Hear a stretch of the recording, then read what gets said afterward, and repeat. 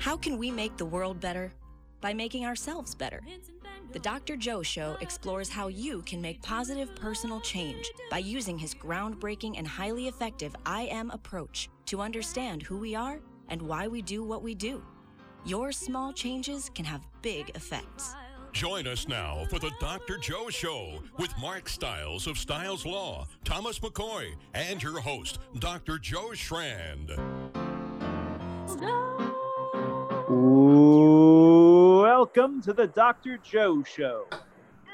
Whoa, Tom, that was wonderful. That was such an extension. I love that. Yeah, thank you. Where are you, Tom?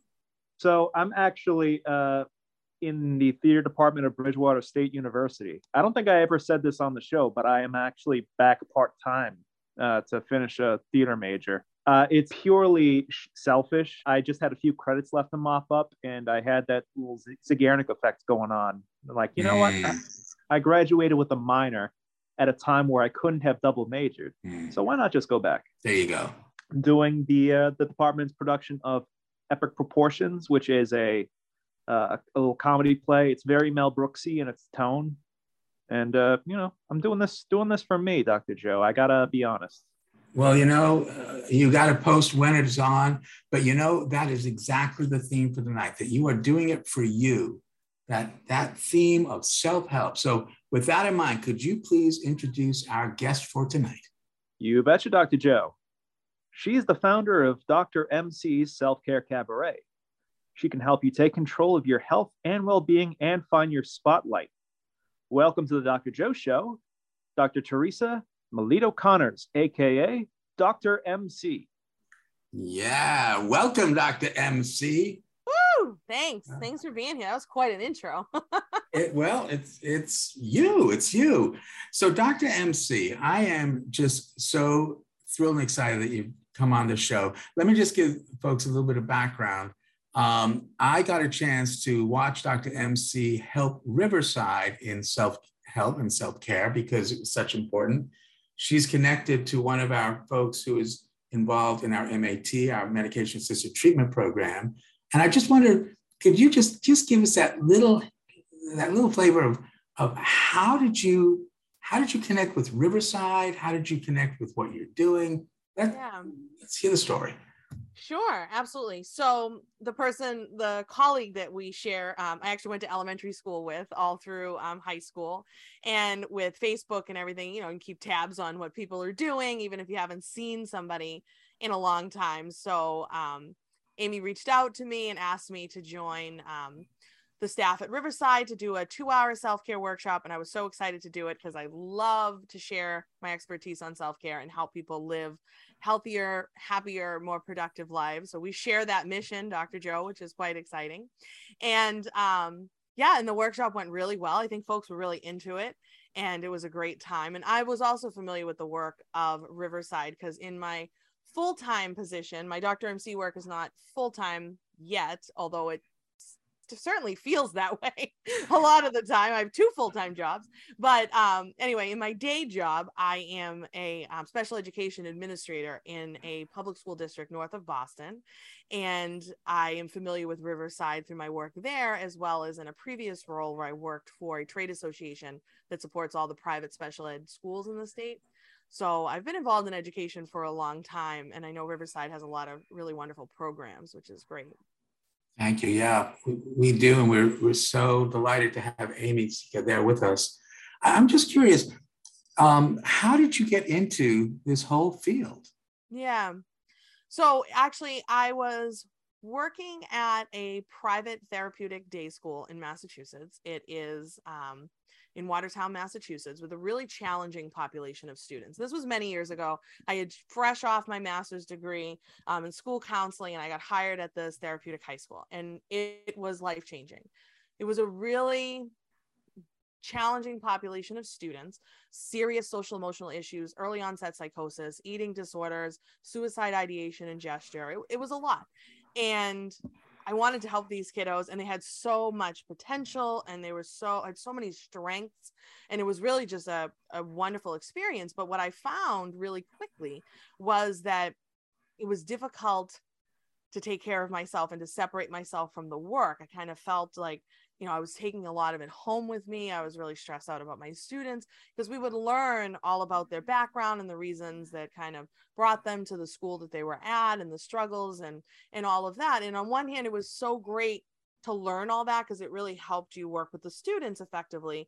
But on the other hand, it was also somewhat challenging if you didn't have the tools to manage all that information. So all of that to say, it was a quick slide through burnout. And I made a comment to my program director at the time. And I said, I'm struggling. Like, I'm really having a hard time. And she said to me, you're going to need to learn to not take this home with you. And I thought, well, okay, what does that mean? No further resources or guidance were provided. So it kind of sent me on a journey to research, what did she mean? And at the time, I thought it was just a me problem. Like, oh, well, this sounds like something I'm going to have to solve for myself. So it led me to the works of Deepak Chopra and Wayne Dyer and Louise Hay and all these self-care experts that have come before me. And I realized, oh, this is not just a me problem. This is a really big thing that people need to learn how to take care of themselves and manage their stress and all of that. So, went back to the job, whatever, was there for a few years, really enjoyed it, did some great work. Then I found myself working for that trade association that I mentioned. And now I'm starting to hear these messages about how burned out teachers are and how stressed. Now they really need these coping mechanisms and ways to just manage the tough jobs that they have. Then I started also tuning into what my mom was saying, who's a recently retired educator after 32 years also. And I'm like, okay, this is a huge issue in education, period. And so at that time, then it was, I wanted to get a PhD. I thought that would be a good idea. And I went off to embark on that journey. And pretty much from day one, I knew that I wanted to study the effect that self-care has on leaders and teachers. And if they practice it and promote it for their staff, what can that do to change some of the challenges that we're experiencing in education? So and then I thought, why not share this out to the world and make a whole business out of it? So that's where we're at now. Yeah. It's so important. It's funny. One of the things that I teach our medical students, residents, folks, are the two rules: never worry alone, and the therapist must survive. Yeah. And somehow we get so caught up in our world that, well, why was it so difficult for you, do you think, to just leave it at work? Yeah, I don't think I had the skills at that time to set boundaries. Like I said, this was many years ago, fresh out of, wide-eyed out of grad school, going to change the world. And I think it was just a dose of reality about, like I said, the students had some intense stories, and I don't think I was prepared for that. And just hearing that and being a very empathetic person that I am, I took that on to start because I didn't have the tools to set those boundaries and take care of myself in the process. What was also uncovered later on that I didn't know at the time, I was actually suffering from my own mental health challenges with an eating disorder and disordered eating and exercise bulimia. And so I didn't even recognize my own stuff back then. So I just think it was hard to set those boundaries. And it took me many years and lots of exploring of my own journey to kind of heal from that, my own challenges, but to also be really clear and intentional about setting those boundaries. I'm much better at it now. Yes, the boundaries. And I know you actually did a blog. You did a whole piece on boundaries as well. Yeah, mini podcast episode a couple weeks ago. Yeah, how do people get the mini podcast? Let's just get that out for now. How can they get there? Yep. So I have a bi-weekly podcast. It's under the same name as the business, Dr. MC's Self-Care Cabaret. So it's actually available on all major platforms. You can get to it on my website, drmcselfcare.com, or you can go to Apple and look me up, or Spotify, or wherever you like to listen to podcasts. But we did My husband is my podcast producer, and for the last several episodes, as we figured with folks going back to school, sometimes there isn't a lot of time in the early fall. So instead of doing the longer, maybe 45-minute episodes, we did 15 to 20-minute bite-sized podcast episodes, we called them. And one of them is on setting clear boundaries. Yeah. The reality is that so many people, I mean, don't do it. I mean, we're designed as human beings to survive. And yet, why is this such a difficult thing for people to do? Myself included, all of us. I'm sure we all have moments where it's difficult to do self-care. So what do you think, Dr. MC? Where's that from? I think it's from society, because society is set up in such a way that you don't get a gold star when you put yourself first. Nobody gives you a pat on the back when you take a mental health day or you prioritize yourself. So we tend to go after things that aren't necessarily important because society makes us feel that, like, you know, money is the be all end all, or whatever goal or achievement or education, like that's the be all end all, when really we need to shift that back onto ourselves, because I think self-care is the most important thing in the world, and you can't do anything else until you're prioritizing your needs. Now that can look very different from person to person, and that's what's really cool about it. But society gives us so much pressure, and we're celebrated for things like pulling all-nighters or burning the candle at both ends, or, you know, hustle culture and just taking on all these things, being busy and wearing that as it's some badge of honor. Nobody's like, oh wow, you took a nap, that's awesome. Whereas, like, except for me and maybe Dr. Joe, but, like, you know what I mean? We're not celebrated for when we take the time to prioritize ourselves. So it gets all twisted up, and then we feel like it's selfish. We feel like it's a luxury. And also, I don't think people really understand the true meaning of self-care. I think, you know, there are still people that think it's mani-pedis and overpriced bath products and maybe an occasional spa day. So let's hear, what's the meaning of self-care? So the true meaning of self-care is really, I describe it as the foundational way you care for yourself. So the things that you do every day consistently over time, so that you are really getting to the root of who you are, so you can show up as the best you possible. And self-care is also, should be performed like proactively. It's not a reactive process. You don't wait till you're, you know, completely overwhelmed and stressed, and then you're like, oh my God, let me do a little down dog, and oh, there's my self-care, I'm good for the next 6 months. Like, no, it's your foundation. It's what you do so you can stand tall and strong on a platform that meets all your needs and has you showing up as the best version of yourself. You know, I wish Mark Stiles was here, because one of his phrases is, it's better to be proactive than reactive. And that sounds exactly in sync with what you're saying. So how do we do this? I've heard this thing about domains. So yeah, how do we do this? So my favorite framework to use for self-care actually comes from Dr. Cook Cotton in her work with the mindfulness scale and the domains. She's also done, you know, a lot of work in mindfulness and yoga and whatnot. Anyway, so she has the 10 domains, and I really take those and kind of run with it, in my opinion. So her 10 domains, let's see if I can do them from memory. So the first one is nutrition and hydration. So really important, how we feed ourselves, how we honor our hunger, how we hydrate. You have to hydrate. P.S. Then it goes into exercise. You also have to move your body. Really important. Then we look at soothing strategies. How do you like to soothe your body? What do you do to make sure you're calm? Like, that can be deep breathing, that can be tactile things, smell things, whatever. Again, you get to decide within these domains what works for you. Then we get into self-awareness and mindfulness. So making sure that you're, you know, what you're bringing to the table and that you're in the present moment. Then we also look at rest, you have to sleep, you have to rest. It's really important. I always tell people, you should wake up in the morning feeling rested and restored. And I always get a big chuckle out of that, because most people don't wake up in the morning rested and restored, and that's a problem.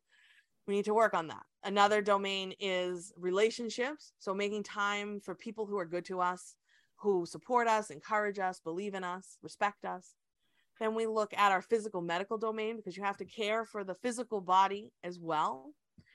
Then we look at the environmental domain, how we are keeping the spaces that we inhabit, our offices, our classrooms, our homes, whatever, our cars, even any space that you spend time in. If it's chaotic and cluttered and disorganized, you can't relax in a space like that. Then we also look at self-compassion, which making sure that we're not talking about ourselves to ourselves or about ourselves in harsh, critical, judgmental ways. And then the last domain, I think I nailed them, is the spiritual domain. And that is really seeing a larger purpose for yourself and feeling inspired and spending time with people and just doing things that make you feel like your efforts make a difference in the world. Hmm. That was a really quick overview. Yeah.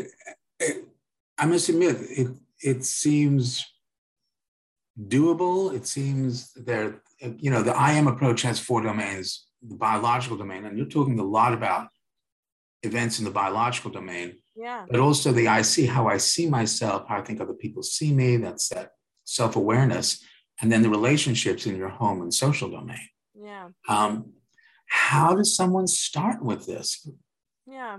So I think it's really important to remember, and I certainly hope, that the takeaway after tonight isn't, oh my God, now I got to do 10 things every single day. Which is just going to stress people out even more, right? No. That's not the idea. Okay. Never. So, I think that even just hearing those 10 domains, folks may already be like, oh, yikes, I probably struggle in that domain. Depending upon what self-awareness you have, you may be able to already know where your strengths and weaknesses lie within those domains. But even if you don't, you can kind of just pick one area that feels like you need some work there. Everybody has strengths and weaknesses. And for a lot of people, just picking one new coping mechanism or one domain. So maybe it's sleep, for example, and just taking some time to research or read a blog post that I wrote on sleep tips or something like that. And trying to work in that one domain can be really helpful before moving on to something else. Or maybe it's movement. So exercise, maybe you just start adding in 10-minute walks during your day, just so you're getting up and you're moving. It never has to be extreme to be effective. And it doesn't have to be like intense and, participate to, just crazy levels. It doesn't have to be that, but just moving your body can feel really good. I just want to come back to this. We started discussing, why is this so difficult for people to do? Yeah. They don't see it as a priority. They see everything else as a priority, like the job. And then I think people get, twisted up in their own little worlds and their responsibilities. And there's a lot going on. I mean, we have a lot of responsibilities, full-time jobs, families, partners, other responsibilities, second jobs, other obligations and things that we have to do. And people feel like this is just something that would be nice, when in reality, this is first. Self-care is first before you can do anything else. I think self-care is self-care. But it's such an important message. We spend a lot of time trying to be valued by other people.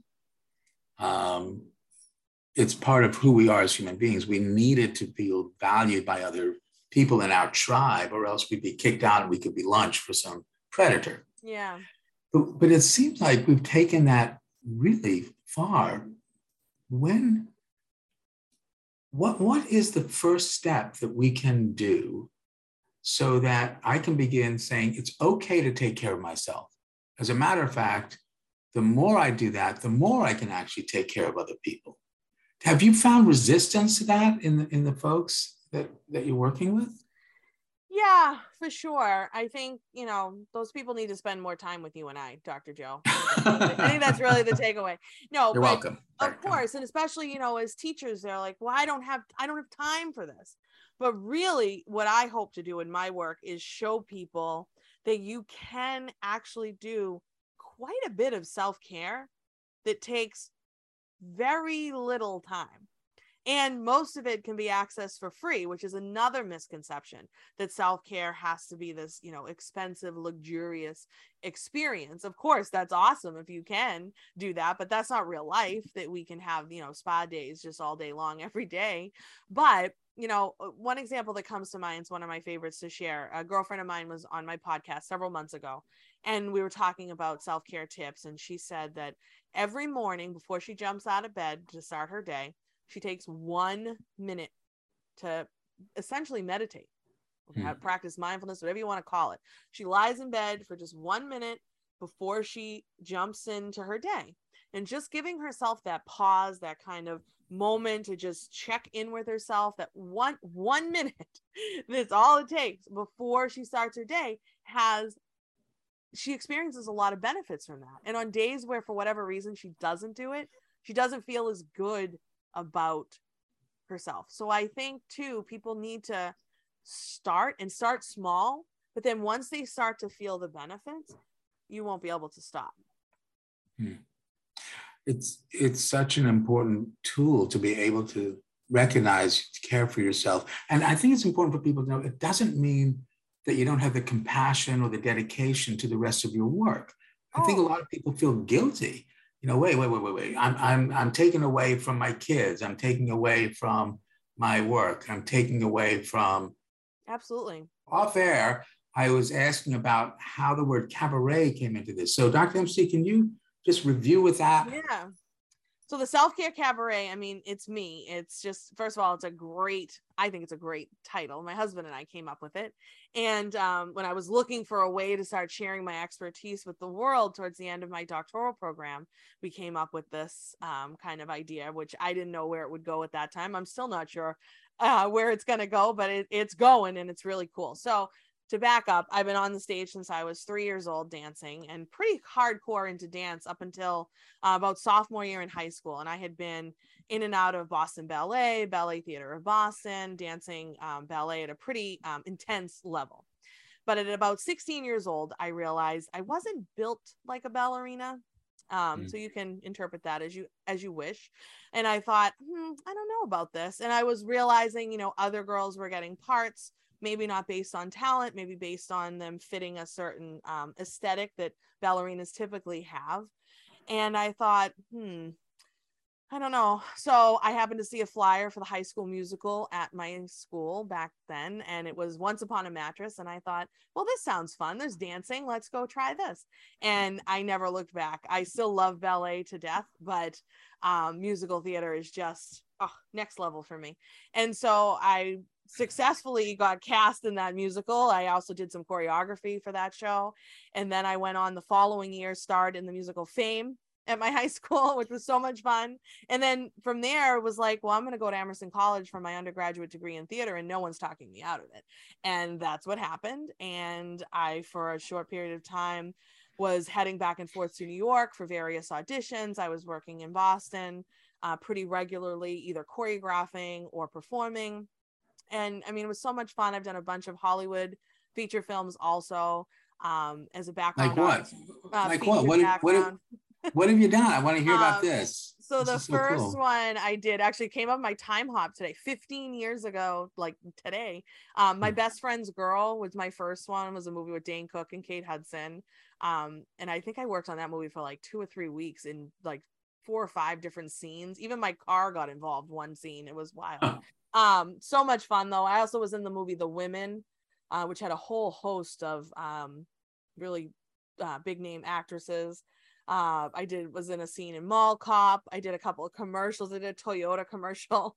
I did a Godsmack music video. So, there was a lot. It feels like another lifetime ago, but and back and forth to New York for auditions and whatnot. So then I realized though that wasn't a stable enough career for me, truthfully, and it was taking the joy out of something that was really important and special to me, and that's performing. And so I realized, okay, I don't know if this is quite going to work. My last audition in New York was for Cirque du Soleil, and it was a train wreck in my opinion. And I did not get cast, and it was just a really challenging experience. And I thought, all right, So I wound up substitute teaching back in my community where I had grown up. And next thing you know, I got hired as a secretary working for the METCO program. And I fell in love working with the students and being back in the high school. And I thought a lot of what I was doing at that time in the METCO office was more related to the role of a guidance counselor as opposed to a secretary, even though I was being paid as a secretary. And that actually inspired me to go back and get my master's degree in school counseling, which kind of set me on a whole nother trajectory. But, you know, it's funny now with what I do with the Dr. MC Self-Care Cabaret, it's performing. It still fills that same need for me, getting up in front of people and talking to them and sharing my expertise. And it still kind of fills that same piece of me. So it's kind of fun. It's kind of all the pieces coming together quite nicely, I think. And here we are. I totally resonate with that, having had a slight career in theater myself. Yeah. But did you find when you were doing the dance and the theater that self-care was a problem, or was it sort of more intuitive back then? I don't know that it was intentional though. I don't think, like, I feel like back then it wasn't really talked about as much. And it was like, now I see dance teachers bringing mindfulness and breathing exercises and things. And although I was practicing and training at Boston Ballet and Ballet Theater of Boston, I never remember being told to breathe, like ever, or to take care of myself. It was a really push, more type of industry. And it really wasn't setting me up definitely for self-care success back then. So I think I adopted some bad habits during some of those time periods. But, you know, because now looking back, I can remember, you know, you get an injury or, you know, something's not right. You just push through it. You don't really listen to your body as much as you should. At least I didn't. And I don't remember that being the message. I remember the messaging being more like, you know, toughen up. Yeah. I was listening to one of your blogs, and there was that wonderful phrase about your body whispering versus shouting. Oh, yeah. I love that. I don't know. I didn't come up with that quote, but I can't figure out who it's attributed to. But it's if you listen to your body when it whispers, you won't have to hear it scream. Yeah. And that's just like, oh, I like feel that in my body when I say that. Yeah. So how do people, first of all, find you so that they can begin this journey for themselves? Because it sounds like a journey. Yeah. Yeah. I mean, I think you have to be willing to, you know, take the step to start to learn and prioritize yourself. And, you know, I'm all over social media at Dr. MC, DRMC Self-Care. Instagram and Facebook are my two biggest places right now, but also I being pushed to go on TikTok. We'll see how that goes. Not yet on TikTok, but and then my website, you know, and the podcast and all that stuff. And I do offer trainings to schools, businesses, and organizations on topics related to self-care, trauma recovery, growth mindset, and strengthening your work-life balance, because that is such a huge issue even outside the industry of education.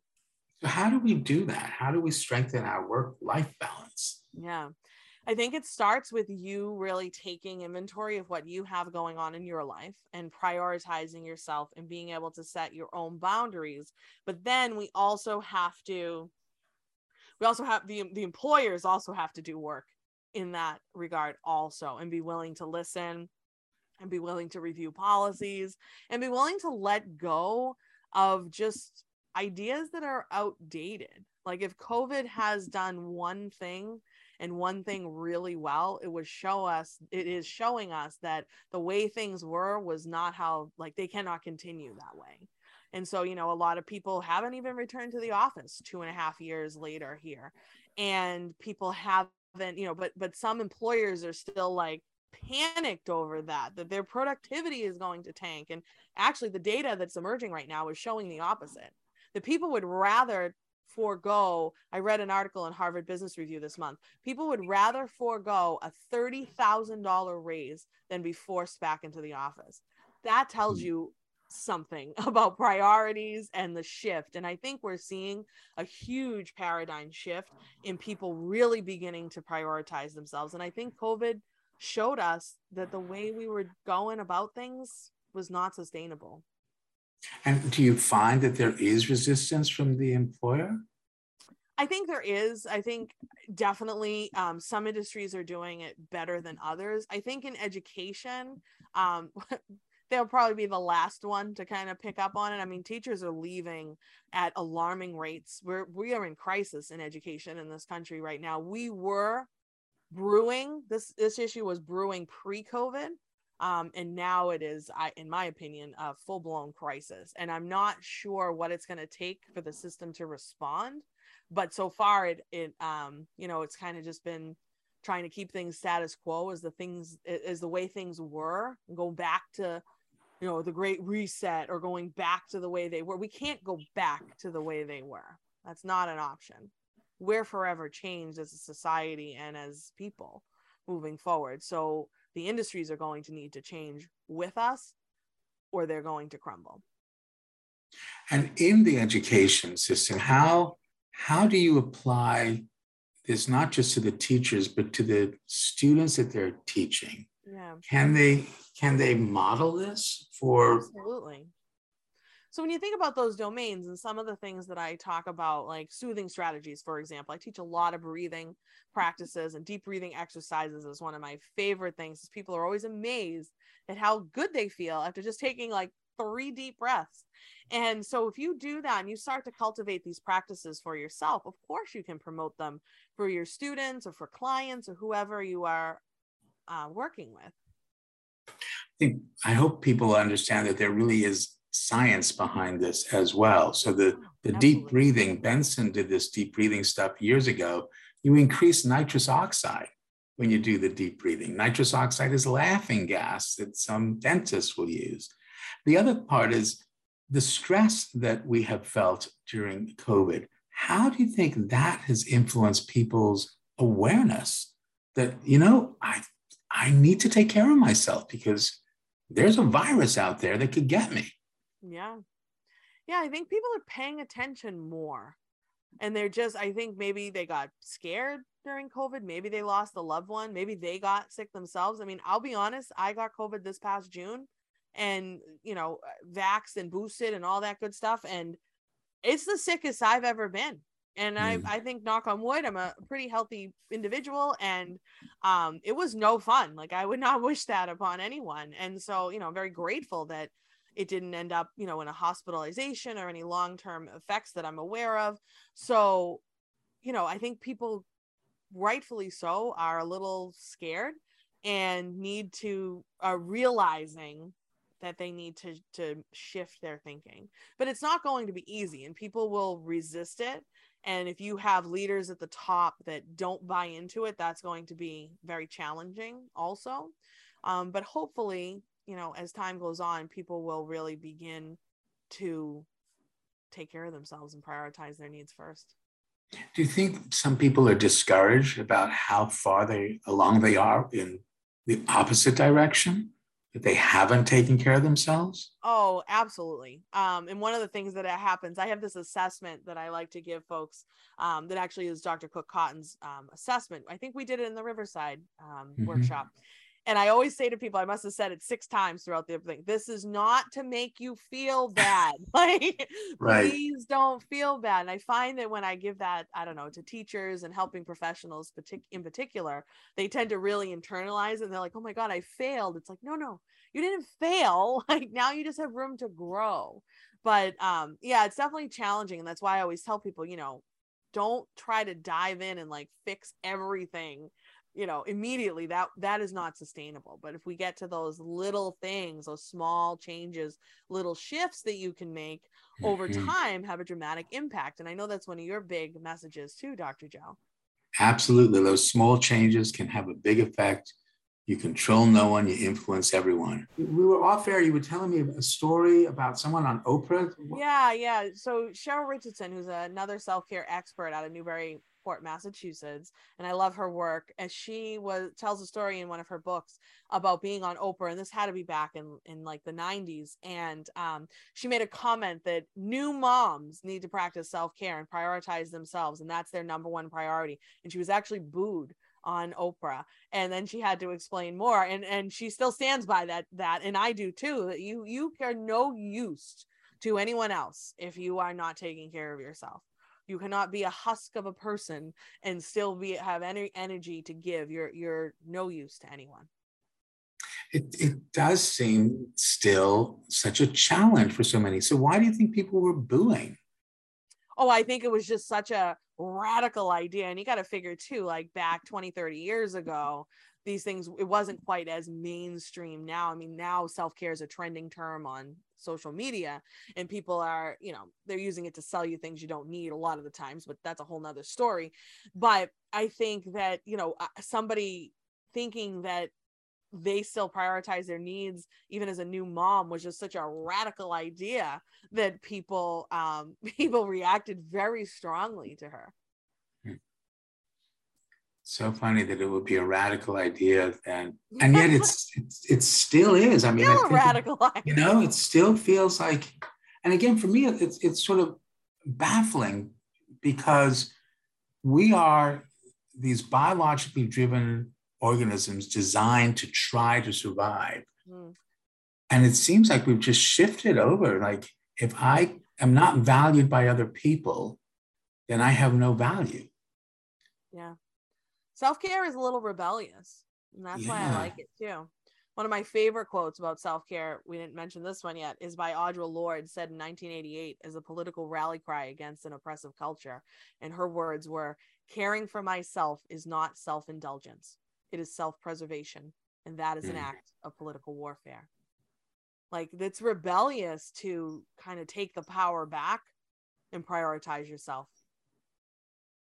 So is part of the resistance the fear that so many people will shift this perspective and this priority that they won't take care of other people? I think the resistance is that capitalism will suffer, that businesses will suffer, and you won't, if you have people that are now realizing their worth and prioritizing themselves, they won't necessarily be willing to accept crumbs anymore. And I think that is part of the fear. So I know that at Riverside, I'm very proud because we really are trying to, and that's why we had you there, Dr. MC, was to remind our folks who are working with us that this is really hard work.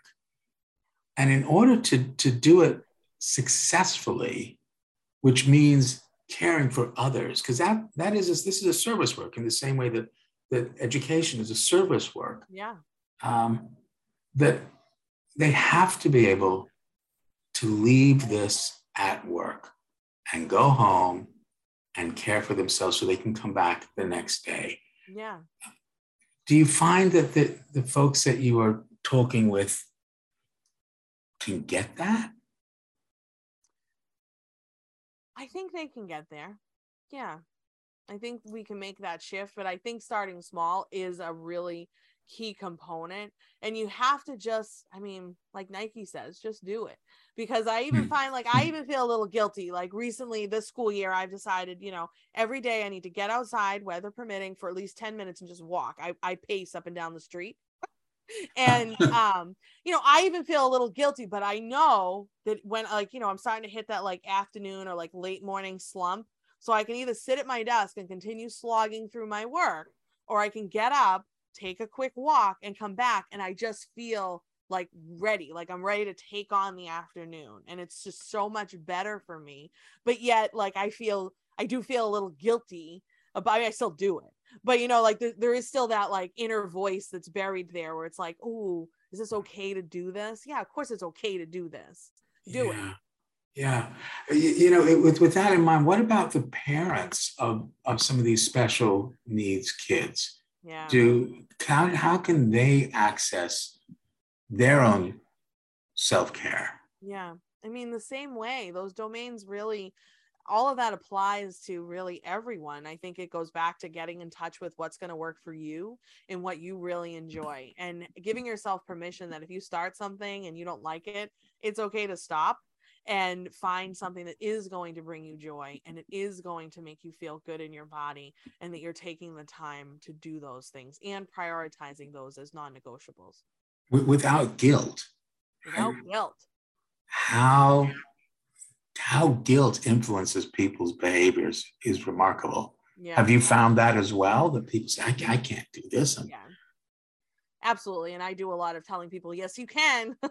Yes, you can. But it's hard. I mean, sometimes we're chipping away at, decades of programming and guilt messaging that we've internalized. And a lot of us as helping professionals, we have been programmed in a way. So to make this shift takes intentionality and it takes some work, but it's worth it. It is. And if there's a trend going, because in my field of mental health, we have a lot of high-level psychiatrists and other psychologists, social workers who are coming out and saying, I have depression, I have bipolar, and I need to be able to care for myself. I'm modeling for other people how to do that.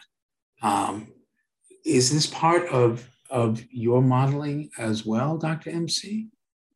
Yeah, absolutely. I mean, I'm pretty open, so I tend to share with people different experiences, or if I hear someone, especially when it comes to like those really unhelpful diet culture messaging and stuff like that. Like, I'm not afraid to stand up and be a voice, because I know there are a lot of people that aren't able to do that. So I try not to shy away from being vulnerable and sharing my experiences, especially if it's going to help someone. So, I hope some of the staff and teachers are seeing me pacing up outside the school. And if they ask me, I'm going to tell them I'm taking my 10-minute walk, and that's what I'm doing. And you should do it also. Or, because it's just, we tend to just get so focused, and we have so much to do and so many things. And then we don't take care of ourselves. That's what gets lost. And again, modeling it for other people, it's so important. With that in mind, the I am suggests that we're always doing the best we can. This is who I am. This is my current maximum potential, influenced by the 4 domains of your home domain, the social domain, the biological domain of your brain and body, and the I see, how I see myself, how I think other people see me. Because the 4 domains interconnect, a small change can have a big effect. You don't need to change everything and get overwhelmed. So, Dr. MC, given our topic tonight, what small change can you recommend to our listeners so that they can begin their self-care? Yeah, we've talked about so many things. I mean, I think, folks review back those domains and might think about maybe they want to start taking a 10-minute walk. I think that would be great. But we can even take it much simpler than that with one of my favorite mindfulness practices, which asks, every day to ask yourself what went well, because we tend to focus on the negative. And when you focus on the negative and what didn't go well and what we wish we said, what we didn't say, and we just get in our own little shame spiral. See if you can just shift that thinking and ask yourself what went well instead, and see what happens. And as you start to cultivate these practices over time, and you will feel the benefits, and you'll want more, and then you can start to add on more. Yeah, it's a great paradigm shift. One of the things I talk with the folks who have gone through all sorts of traumas, I say, with all you've been through, how come you're not doing worse? What is so strong about you? Yeah. So the second truth of the I am, everyone's got one. Everyone is interested in what you think or feel about them. And it feels differently when you feel respected or disrespected. So the I see has this effect on the biological domain. You're part of someone's home or social domain. What this means is everyone is interested in what you think or feel about them, which means you control no one, but you influence everyone. You get to choose the kind of influence you want to be. Dr. Theresa Melito-Conners, what kind of influence do you want to be?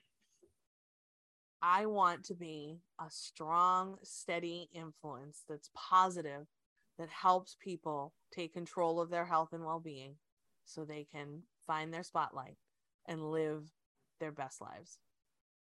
I really want to help people. Yeah, and that is also part of self-help, self-care, isn't it? When you do help other people, but as long as you're able to set that boundary, contribute to humanity to help retain your sanity is one of my phrases. So we can do that too. Dr. MC, I so appreciate you being here tonight. Once again, how can people find you and read your blogs and listen to your podcasts? Absolutely. So my website again is drmcselfcare.com. You can sign up for my newsletter. I send like email a month. Not be spamming you or anything like that. But I'm also very active on social media, Instagram and Facebook at Dr. MC Self-Care. And the Dr. MC Self-Care Cabaret podcast is available. New episodes bi-weekly on all major platforms. We've been doing it for about a year and a half now, so you get quite a back catalog to get caught up on if you want, or join us whenever the next one is out next week, whatever works for you. But there's a lot of content there to choose from, and we talk about so many things related to self-care, and it's a lot of fun. And can people also reach you through there if they want you to come and give a talk to their agency like you did for Riverside? Oh, absolutely. Yes. So on my website, there's a booking form that you can use to fill out. Just give me some ideas of what you're looking for a session. Or if you just want to email me or, DM me on Instagram, it's only me checking all these things at this moment in time. So I'll get right back to you and we can chat about what might fit your organizational needs and we'll take it from there. But absolutely. It's great. Thank you so much for sharing your wisdom with everyone tonight. I hope people realize you are allowed to care for yourself. So thanks. Folks, we'll see you next week on the Dr. Joe Show. Thanks, Dr. MC. Thank you. Who knows? Then go. Stretch the